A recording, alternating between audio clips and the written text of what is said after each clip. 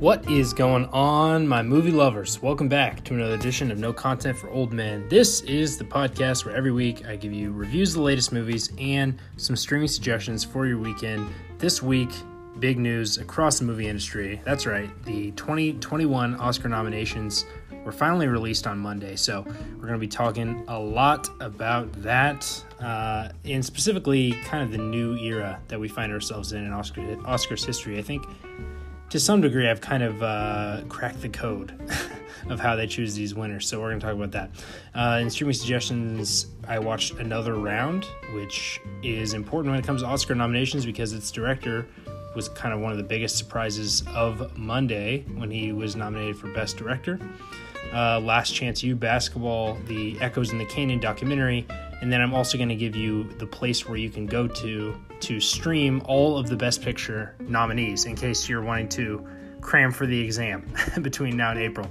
And speaking of exams, I wanted to alert you all to the Oscars pool that I am doing through the newsletter anytime between now and April 25th. You can go to the newsletter at mattcraig.substack.com, and there you will find a link to the Google survey, which you can fill out, again, anytime between now and the Oscar ceremony. You can play for free, or you can enter a $2 entry for the winner-take-all prize pool to see who's going to predict the most of the 23 categories correctly. And more importantly, can you beat me for the ultimate bragging rights? I'm going to go ahead and say the answer to that is no. But the only way you're going to find out about those is if we talk about Oscar nominations. So let's dive into that now. Rarely does the passing of the torch from one era to another come as emphatically or as definitively as the 2017 Academy Awards ceremony. In what is now one of the most iconic moments in Oscars history, Warren Beatty and Faye Dunaway mistakenly announced La La Land had won Best Picture, and of course you guys know what happens next. That set up an awkward acceptance speech interruption, correctly awarding Moonlight as the winner. Now, La La Land was a traditional Oscars powerhouse. Starry-eyed musical celebrating Hollywood, featuring beautiful white people, and made for the all-inclusive audience of dreamers. It was a smash hit at the box office and tied the all-time record of 14 nominations. Moonlight, on the other hand, tells the incredibly personal and specific story of a poor gay black boy coming of age in South Florida. It had a micro budget and basically zero commercial impact. Moonlight won, thanks in part to the Academy's efforts to greatly expand the voting body by adding hundreds of younger and more diverse members, but also because no one who saw the movie could say a single negative thing about it. Enter the Advocacy Era.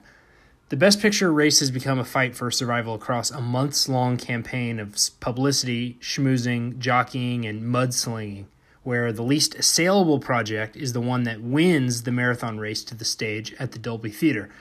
These new market forces favor Davids over Goliaths, small movies with little engine that could narratives and heartwarming messages that a few people are really rooting for and everyone else would be cruel to root against. This era's Best Picture winners are an aw-shucks love story between a shy woman and an alien fish from an underappreciated master director, The Shape of Water. A Korean family drama about class disparity from an underappreciated master director, Parasite. And Green Book, which is the exception that proves the rule. In fact, the only reason Roma, a beautiful portrait of a poor Mexican made from an underappreciated master director, didn't win in 2019 was because voters revolted against the idea of rewarding its distributor, Netflix, which is the industry's encroaching Goliath. Now, that long-winded ado sets the table for this year's Oscar nominations, which were released on Monday. The momentum of an emerging juggernaut is squarely behind Nomadland, an eminently lovable indie about the victims of capitalism that could result in just the second female to win Best Director and direct a Best Picture winner. That's an invincible narrative. Now, this is the part where I pause to tell you that all my cynicism, or in this case, realism, does not mean I don't love any of these movies. In fact, every single movie I've mentioned so far is one I'd recommend that you watch, even Green Book, begrudgingly. Anyway, it's another reason why I believe Netflix's dominance on Monday is a bit of a mirage. The streaming giant nabbed 35 nominations, more than its two closest competitors combined. Disney had 15, Amazon had 12. But while a marketing budget can muscle you onto the ballot, it can't pay the way into people's hearts. Just ask Martin Scorsese, who last year brought Netflix original The Irishman, which was an ultimate Goliath, to the party with a field-leading 10 nominations and left empty-handed. The same fate could be awaiting Mank, which leads all movies this year with 10 nominations. You can see evidence up and down the ballot. The late, great Chadwick Boseman is unassailable. He's a shoo-in to win Best Actor. Delroy Lindo gave an incredible performance as a Trump supporter in Spike Lee's Da 5 Bloods. That's assailable. He was snubbed from the Best Supporting Actor category. The largely International Directors Guild nominated Thomas Vinterberg for a small Danish film called Another Round over a widely celebrated screenwriter trying to muscle his way into the Best Director category in Aaron Sorkin. But oh, look at me go, giving away these tidbits for free. If I don't stop now, I may lose my competitive edge in the Oscars pool in which I'm competing against all of you. So I'll stop now, but who am I kidding? Even if I've seen all the movies, I'm still going to do the exact same thing as you and wait until the day before the ceremony and then check out who the odds makers like to win in all the categories I'm not sure about. Anyway, you can submit your entries anytime between now and April 25th. Best of luck to you. Okay, every week I give you guys something new, something old, and something to stream. This week's something new is actually Another Round, which we talked about with the Oscar nominations. I think it's probably going to win Best International Feature, and it was nominated, surprisingly, for Best Director.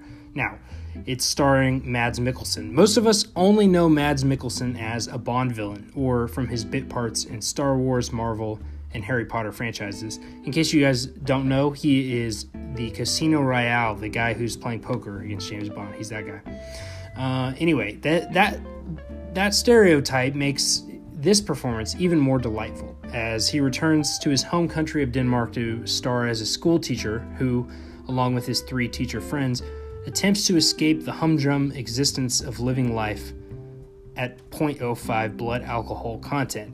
It's rare to see a movie celebrate the positive effects of drinking, now alongside an appropriate amount of negative effects also. And the social lubricant serves mostly to heighten the tension found in middle-age monotony. It's a beautifully shot and constructed film, a kind of traditional low-stakes human drama indie with some serious European flair and a jaw-dropping climactic finale. I won't spoil it here. All right, also new this week is Last Chance U basketball. If you followed the football seasons of this documentary series, by now you know the premise. We follow a junior college program full of athletes with big dreams and big obstacles. This time the spotlight is on East LA College, where the athletic director rightly identifies that the players who end up there have problems in at least one of the 3 A's. Athletics, which means they aren't good. Academics, which means they don't qualify for Division I. Or asshole, which means they've got serious personal issues. I've never been a huge fan of the series, but this dive back into competitive basketball culture reminded me what I miss about it, and a whole lot of things I don't miss at all. It's certainly not for everyone, but it is compelling and well done for those who are catching hoops fever this month. It is March Madness after all.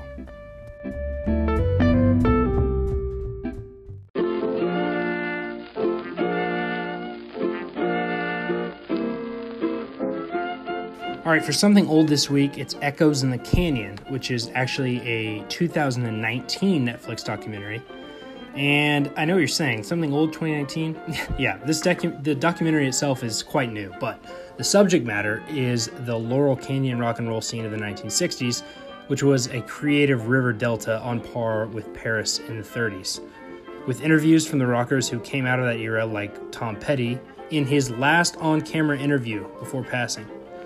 Neil Young, Jackson Browne, Eric Clapton, Brian Wilson, David Crosby, Stephen Stills, and Graham Nash, not to mention Ringo Starr. All those, mixed with revamped performances from modern artists like Fiona Apple, Beck, and Regina Spektor. It's an overwhelming experience of music and nostalgia. If you have any interest at all in 1960s rock and roll, you're definitely going to like this.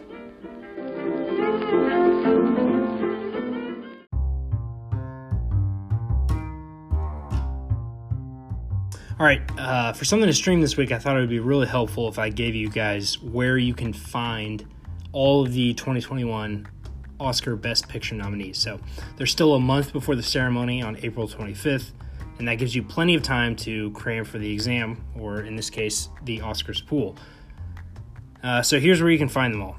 Mank, which is David Fincher's movie about the making of Citizen Kane, that is on Netflix. Minari is currently on video on demand. Right now it's $20 because it's in the home premiere window, but it will drop to $6 in a couple of weeks. And that's the Korean-American coming-of-age story. Nomadland, which we talked about, is currently the betting favorite to win, is now streaming on Hulu. Promising Young Woman was a surprise for the 6 nominations that it got on Monday. That one is also video on demand, and it just dropped from $20 to $6. So again, you can find it on Apple or Amazon. I highly recommend that movie. I had a glowing review of it a couple of weeks ago. The Father was also nominated for Best Picture. I actually have not seen this movie. It's coming out in theaters on Friday, and I am going to be going to the newly reopened theaters in LA this next week to check this movie out. So I'm very excited about it, and it probably will be the feature review in next Friday's newsletter. Judas and the Black Messiah, we've talked a lot about it on this podcast and in the newsletter. That movie is currently in theaters because the HBO Max window for streaming it ended after 30 days. And it will be put back on HBO Max once the theatrical window ends. But right now, you can only see that movie in theaters. Sound of Metal was nominated for Best Picture. This was kind of a feel-good story, and also one of those movies that is, little engine that could. Highly, highly recommend it. It's now streaming on Hulu. And then lastly, The Trial of the Chicago 7 did get a Best Picture nominee. Obviously, it's on Netflix. Aaron Sorkin, courtroom drama. You know what you're getting, and my thoughts on that one. So that's where you can stream all 8 of the, I guess you can stream 6 of the 8 Best Picture nominees. So get to it.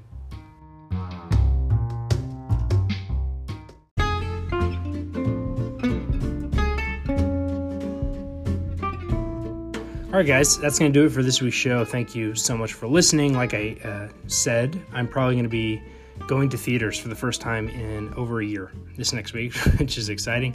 Probably going to be seeing The Father. So you can look forward to a review of that next week. The only other major movie that received some nominations but did not get a Best Picture nomination is News of the World. So when that one drops to $6 on video on demand, I will check that one out, but I don't feel the need to pony up the $20 simply because it has lost all awards momentum. And even though it did grab some nominations, I don't think it's going to be winning too many of them. So, wow, we are getting into the thick of it. 1 month to Oscars time, and lots of movies to catch up on. So, guys, until next week, I guess, I'll see you at the movies.